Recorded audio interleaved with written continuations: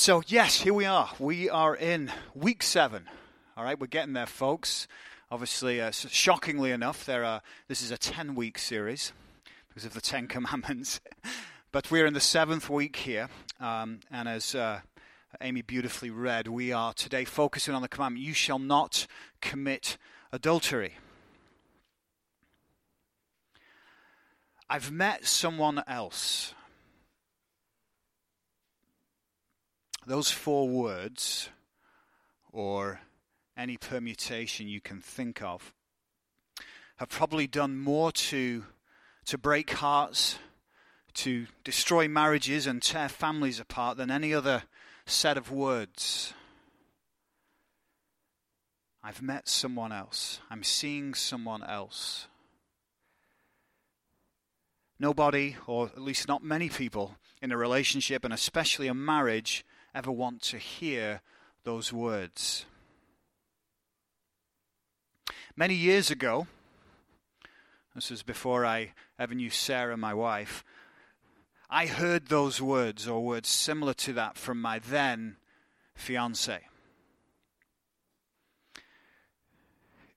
And it was basically to tell me that she had been seeing somebody else, but felt that I needed to know, because she wanted me to know that if we were going to continue with the engagement and get married, that she was finished with this person, and that, but she felt I deserved to know. And we tried to make it work for some time after that, but in the end it ended up not working out, which actually ended up being a good thing because I wouldn't have met Sarah, and probably would not be standing here right now as a pastor preaching. So God's always at work. Even at the time, it was one of the most devastating things that I could have possibly gone through. But those words, I've met somebody else, can be devastating words to hear. And much like murder, which we talked about last week, the commandment, thou shalt not murder, most of us instinctually know there's something wrong about adultery. Yeah? We just, deep down, we know that is not good. And again, though, we have to ask some questions. We have to ask the question, well, why? Why is adultery wrong? Why is faithfulness to our husband or wife to be so highly valued? Why be monogamous at all? Why spend your life with just one person when there seems to be so many options out there, right? So these are all questions we're going to look at a little bit. But, first, let's just give a basic working definition of adultery. In its basic sense, adultery is marital infidelity. And so because adultery is connected to marriage, we can't really understand and talk about adultery until we at least talk a little bit about marriage and what marriage means from a biblical perspective. Because think about it, if it's through the Bible, if it's through these commandments that we learn that adultery is wrong, then it's also through Scripture that we're going to learn and understand God's plan for marriage. So we find the foundations for marriage right at the beginning of the Bible in Genesis chapter 2. And this is where it all begins, so to speak. So listen to what it says in Genesis chapter 2. This is beginning at verse 20. And this is actually right after Adam has been naming all the creatures of the earth. He's been giving names and labels to all the creatures. And it says, but for Adam no suitable helper was found. So the Lord God caused the man to fall into a deep sleep, and while he was sleeping, he took one of the man's ribs and then closed up the place with flesh. Then the Lord God made a woman from the rib he had taken out of the man, and he brought her to the man. The man said, this is now bone of my bones and flesh of my flesh. She shall be called woman, for she was taken out of man. That is why a man leaves his father and mother and is united to his wife, and they become one flesh. So regardless of how you understand the creation account, because within the Christian community, within the world of believers, there are a number of ways to interpret the creation account. But, regardless of whether you understand that as literally or other ways, I believe there are three important points that God is trying to tell us through that passage that we just read there, that he's trying to tell us about the relationship between a man and a woman in the context of marriage. So number one, woman was created to be a co-partner, to be a companion to man. So in that sense, female complements male, and male complements female. And many folks they've misinterpreted or misunderstood this verse to suggest that a woman is somehow subservient or lesser than a man. But that's actually not what this is saying at all. Okay, we hear this word suitable helper. This is how the Bible translates it here, that a woman is a suitable helper. And our sort of 21st century lens, what we tend to do is we hear the word helper, and we think that we think of a modern day helper as somebody who's kind of lesser than the person they're helping, right? Well, that's not actually what's going on here, though, in Scripture. That word helper, it's a Hebrew word, Isa, and it's used 21 times in the Old Testament. And interestingly, the vast majority of times that word is used, it's actually to refer to God as helper. All right? So think about that for a moment. Right? This word is used to say God is our helper. So to apply that to a woman is not derogatory at all. That's actually putting you in the same context as God being a helper. Well, it's the same kind of helper. The other word for suitable is another Hebrew word, which literally means according to the opposite of him. Think about that, according to the opposite of him. So woman was not created above or below Adam, but was designed to be complementary, to be a co-partner. And that was God's plan from the beginning, that men and women should complement and complete each other, and that this was and is especially the case within the context of marriage. Often we hear the expression, that a dog is man's best friend, right? Well, technically speaking, no. Actually, a woman is man's best friend, and a man is woman's best friend. And I know some of you may disagree with me in the room about the whole dog thing, because I know how some of you love your dogs. But that's the first point, okay? Woman was created to be a co-partner to man.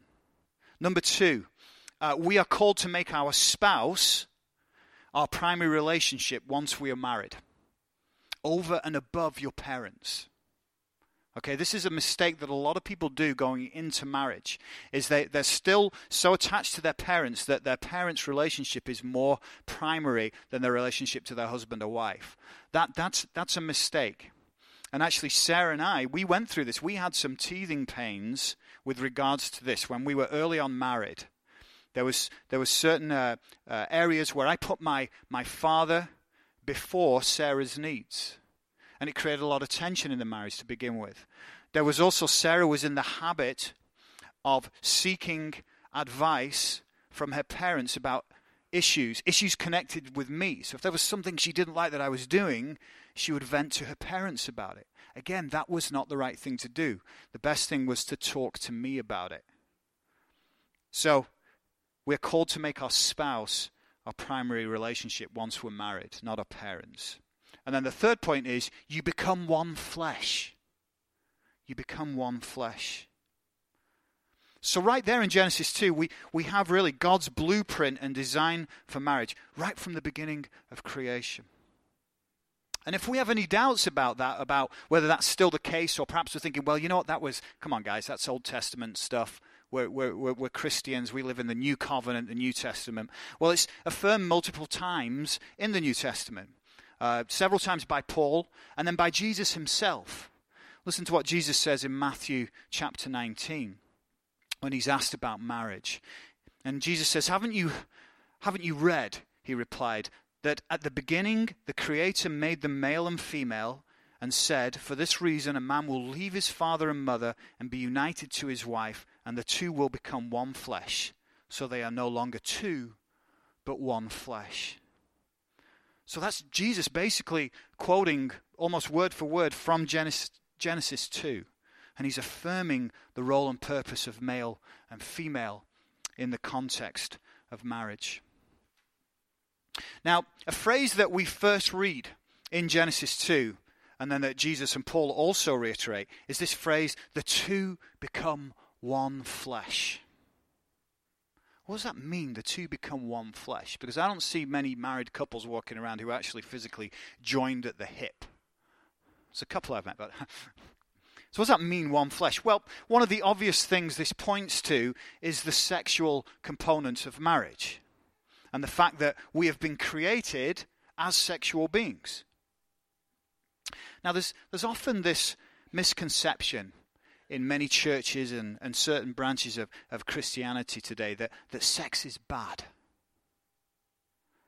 That a certain prudish attitude must be adopted when it comes to sex. That it's somehow dirty and ungodly. That it's a necessary evil for procreating.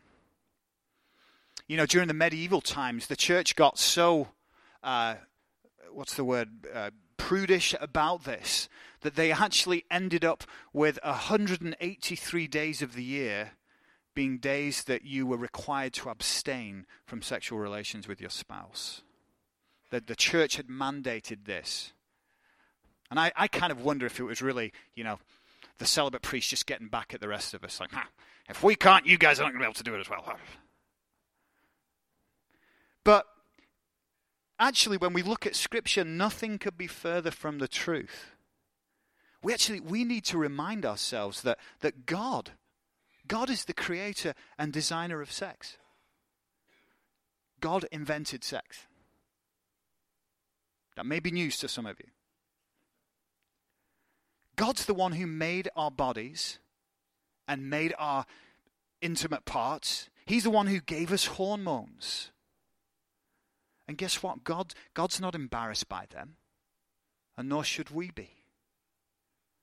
I mean, heck, folks, there's a whole book in the Bible about the beauty and blessings of sex, the Song of Solomon.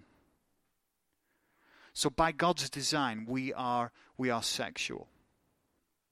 That's not the problem, okay? The problem lies in how we as human beings have lost our way in understanding the right and godly purpose and place of sex.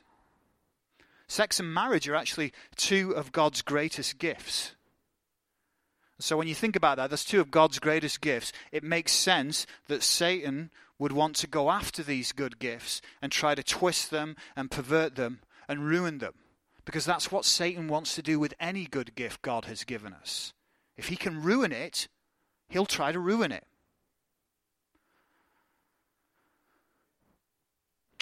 Amen. So let's talk about what are some of the ways this can happen. Well, Scripture makes clear that the only right and proper place for sex is within the context of marriage. And that anything outside of that is sinful in God's eyes. Now, I know that in today's culture, that is, to most people, laughable. It sounds like a really backwards idea, doesn't it? I mean, on the surface, it seems repressive. It seems like it's an attack on our personal freedom. Well, part of the reason for that is because we are constantly bombarded from all directions with the notions that sex is really about self-expression and personal freedom. That it's sex that gives you meaning and purpose in life. That it cures loneliness. That it builds self-esteem. That it'll fight depression and will make your life complete. Folks, ask anyone who's had a one-night stand if these things are really true. And they'll tell you that it's actually all lies. Our culture is progressively going more and more that way to so-called sexual freedom. And one of the ways I found this highlighted is, you ever watched a show from the 80s or the 90s or even the early 2000s? And back then it was kind of an edgy show. It was kind of pushing the boundaries. And now you see a rerun of it, and it almost feels tame compared to some of the stuff that is coming out today. I find myself, when I feel like that, almost being shocked. I'm like, wow, how desensitized have we become in one sense?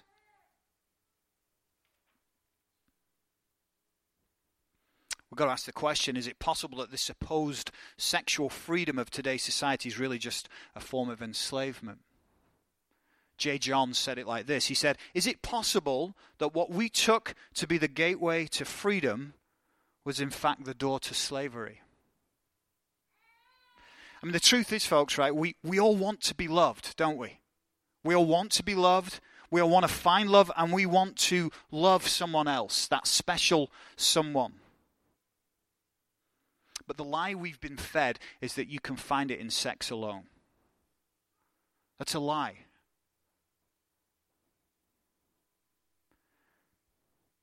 You know, today we've talked about this in the past, but more and more people are suffering from depression and emptiness and loneliness. And one of the reasons I think for that is that we sort of, our society is changing a little bit when we have dating apps like Tinder, where it's not even really about dating somebody anymore. It's just about finding somebody to hook up with for a night. Okay, and you can, check your preferences, height, weight, eye color, hair color, all this kind of stuff. And people are used as pieces of meat. And people are doing it because they think they're going to find satisfaction and meaning in life by doing this. And of course, the opposite is true. They go through this and they feel more empty and lonely than ever before.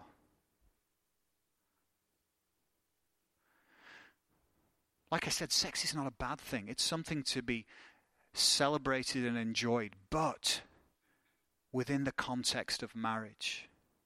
Because within the context of marriage, it's the most intimate union a man and a woman can have. And you know why? Because it's a reflection of the spiritual union that also exists through that. And the reason for that is that marriage is a covenant under God. And when that covenant is broken through sexual infidelity, there's a physical and spiritual union that is essentially desecrated. That's why adultery is so wrong in God's eyes. It's much more than sleeping with someone who is not your husband or wife. Now, perhaps like last week, you might be sitting here thinking, well, you know what? I've never been unfaithful to my wife or my husband, so I think I'm all set on this commandment. Just like last week, I don't think I've murdered anybody. I think I'm all set. Well, guess what? Once again, here comes Jesus. And Jesus, one of the things Jesus loves to do is he loves to rock the boat, doesn't he? Okay? He was not a conformist, was he, Jesus? He definitely rocks a few boats in his time. In fact, it was that ultimately that led to his death. But Jesus transforms this commandment and challenges us with the fact that it's not just about our outward actions, but it's also about the inner motives of our heart. What's going on inside here, folks? What's going on in here? What's going on in here? That's just as important as what you actually physically do. So listen to what he says in Matthew chapter 5. Jesus says, "You've heard it that it was said, 'You shall not commit adultery.'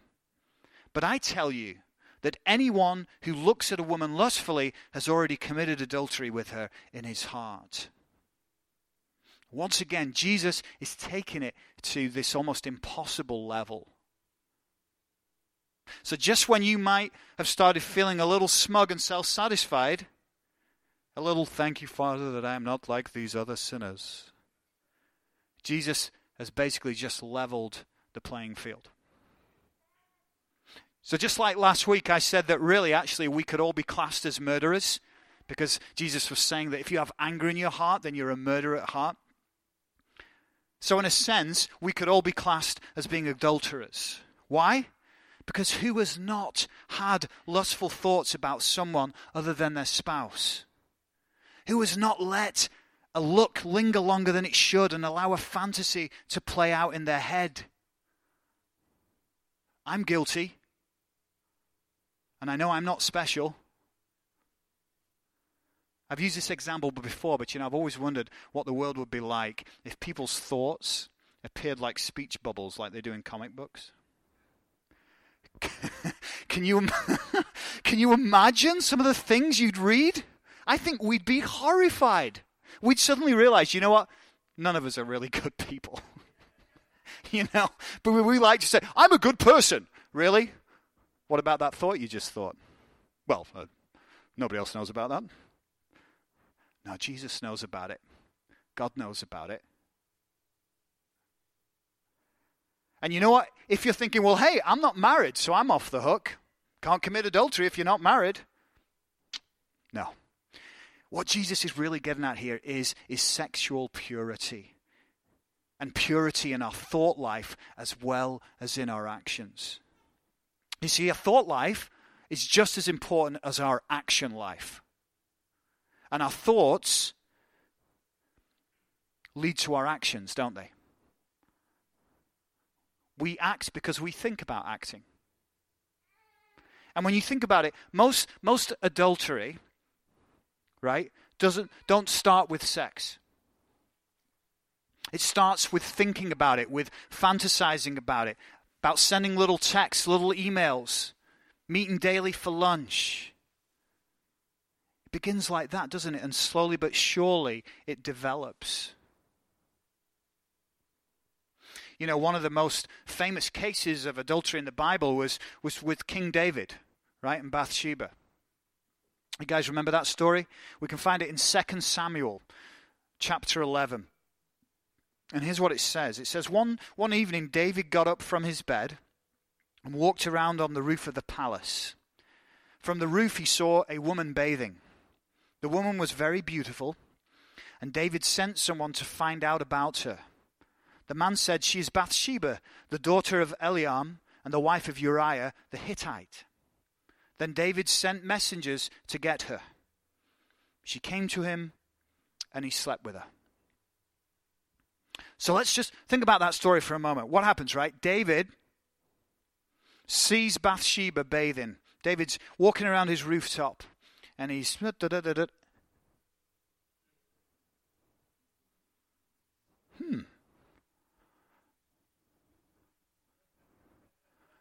Who's that? Do you know who that is? Can you go find out? Okay. Come back real quick. Come on.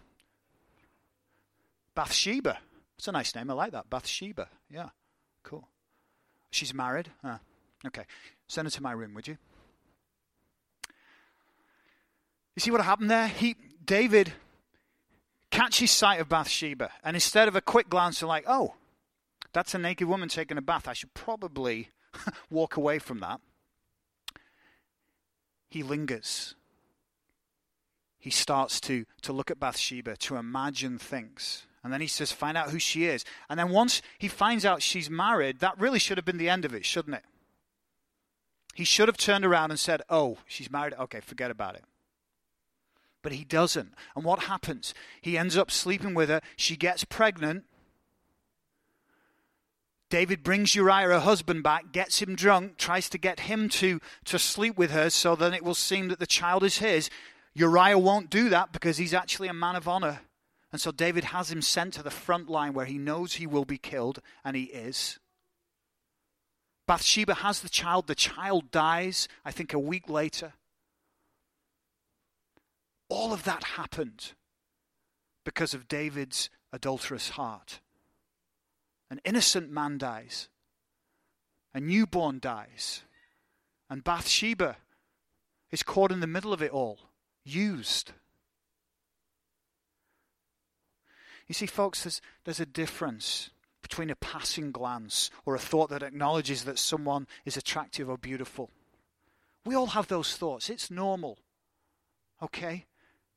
But the danger lies in when we dwell there And we start to feed lust. You know, lust is often confused with love in our society.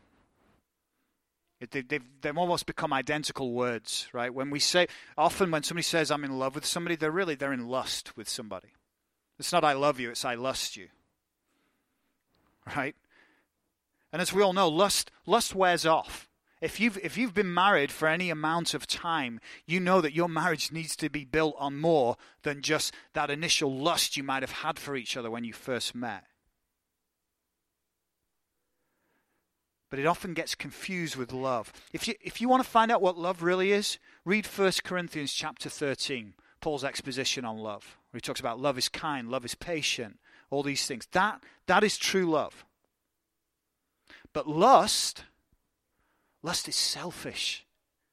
It's self-centered. It's self-obsessed. You know who lust cares about? Numero uno.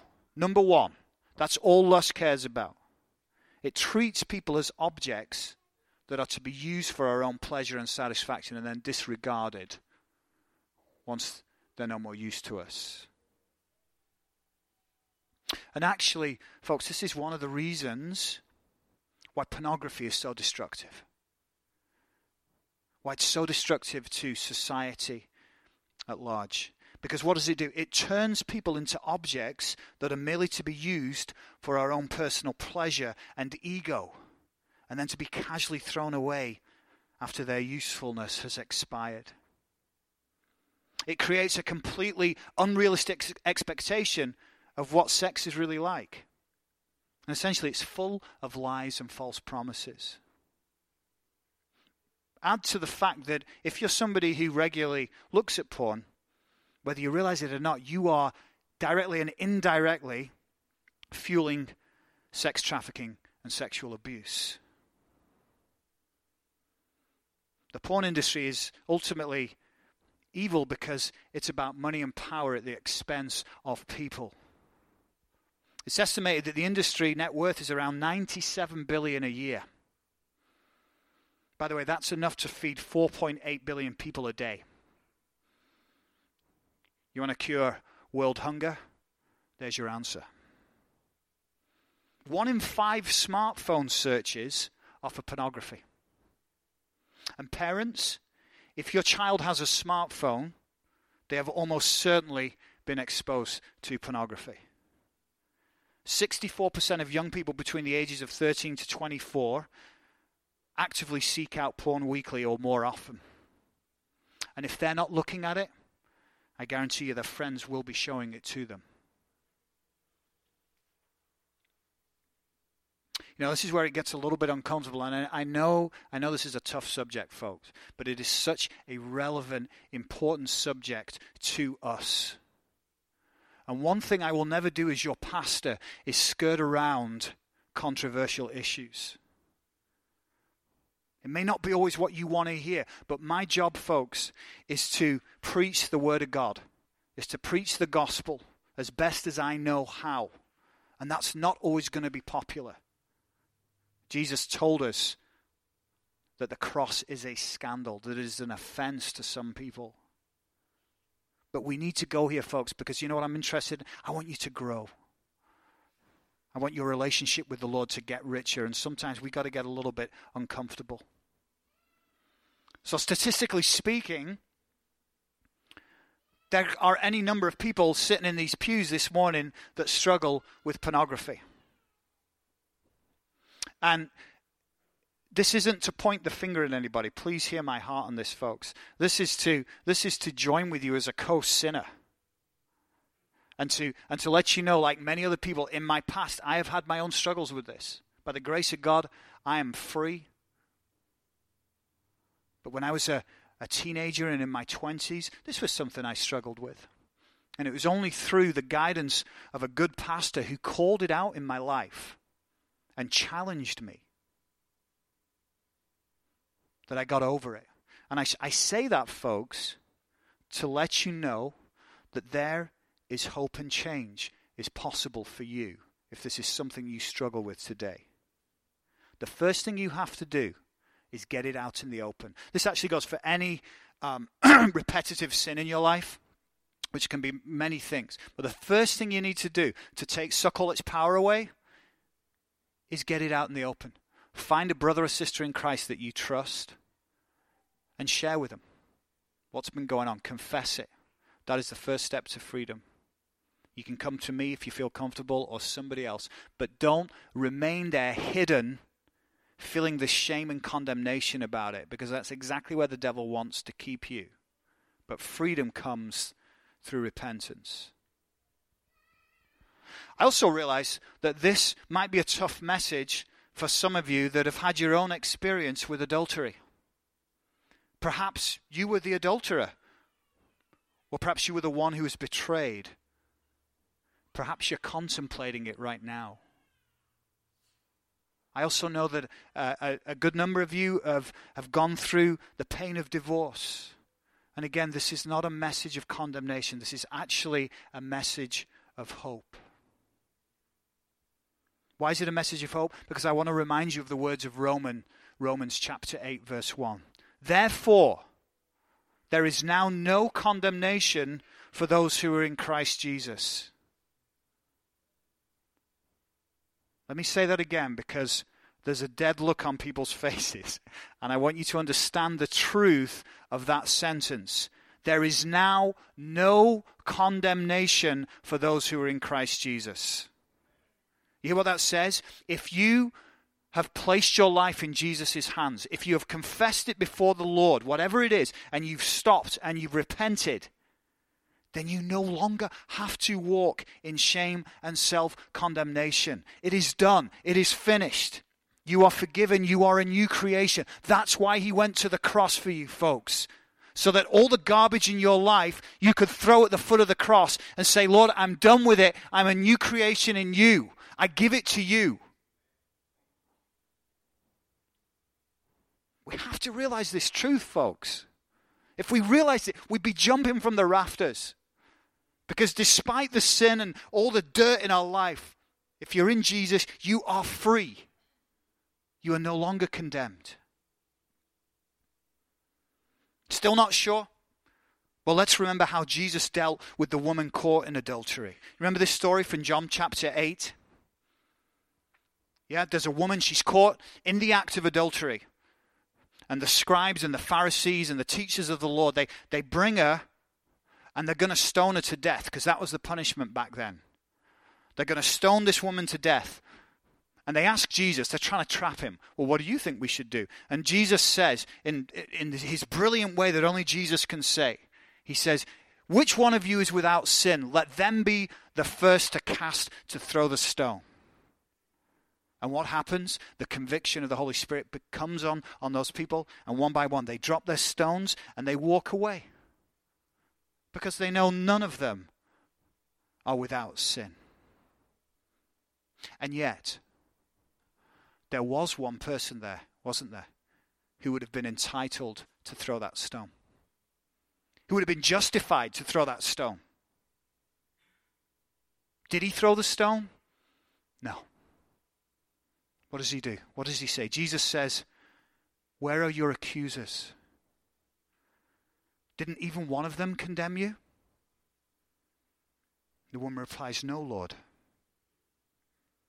And then Jesus says, then neither do I. That's the Lord of Lords. She's just been caught in adultery. There's no question she did it. And Jesus is saying, I do not condemn you. But let us not forget what he says right after that. He says, I do not condemn you. But then he says, go and sin no more.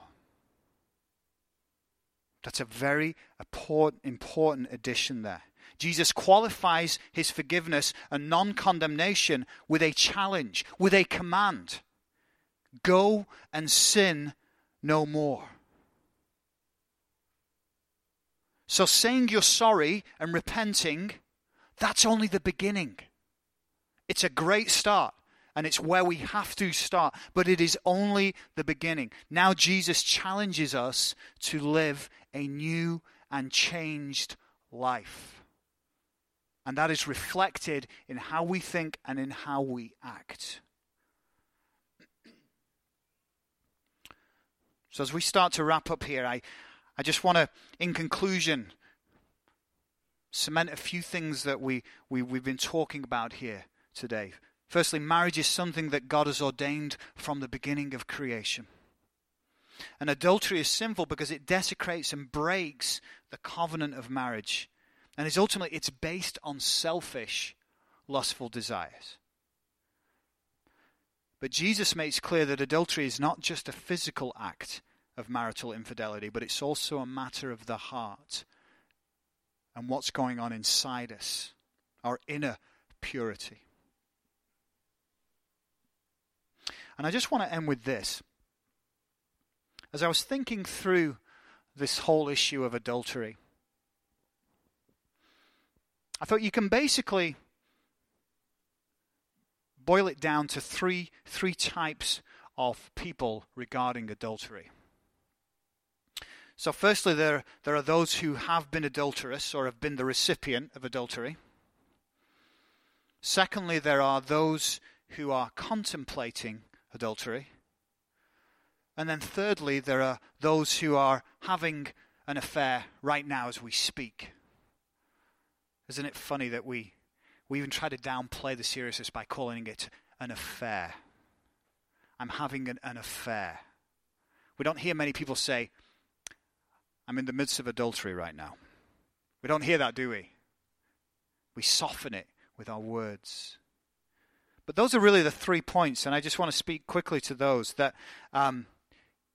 if you have been in adultery, if you've been the one who's done it, if you've repented of it and laid it before the Lord, there is now no condemnation for you. But that repentance must come with a changed life and actions. But you don't need to walk in self-condemnation if your repentance is genuine. For those who are contemplating it, run while you still can. Turn your thoughts away from that person and instead turn your thoughts to God and His Word. It sounds so simple, but it works. Train your thoughts to move away from those places that they shouldn't be dwelling on. Pray for strength. Listen to what the Bible says in 1 Corinthians chapter 10. It says, no temptation has overtaken you except what is common to all people. And God is faithful. He will not let you be tempted beyond what you can bear. When you are tempted, He will provide a way out so that you can endure it. You got it in writing right there, folks. The Lord will provide you a way out when you're tempted. The question is, do you accept it? Do you take the way out? Or do you decide, nope, I'm going to go this way anyway because it's all about me? And thirdly, if you're in the middle of an affair right now, end it. You need to end it. You need to confess. You need to come clean and repent. Stop living in the lies and the deceit. The Lord is quick to forgive when we are contrite and genuinely sorry for what we have done. He really is. But it has to be a heart motive that brings us there. Let's pray. Father, you know the hearts of each and every one of us, Lord, and you know all the thoughts that we think, all the good things we think, and all the bad things that we think, Lord. And I thank you, Lord, that through you, Jesus, we are not condemned. That you chose not to throw that stone at us, but instead you took nails in the cross for us. Help us to realize that today, Lord, as I'm sure there are multiple people sitting here this morning that have their own experience with adultery or issues within marriage, Lord. And I just pray that your love would come over them, that you would remind them of how much you love and care for them. And I pray healing over people's lives that have suffered hurt and rejection, who are walking through shame or self-condemnation or guilt. I pray, Lord, that there is repentance and that there is forgiveness, and that you would help us all, Lord, to be more pure in our lives, both outwardly and inwardly. And we pray this all in Jesus' name. Amen.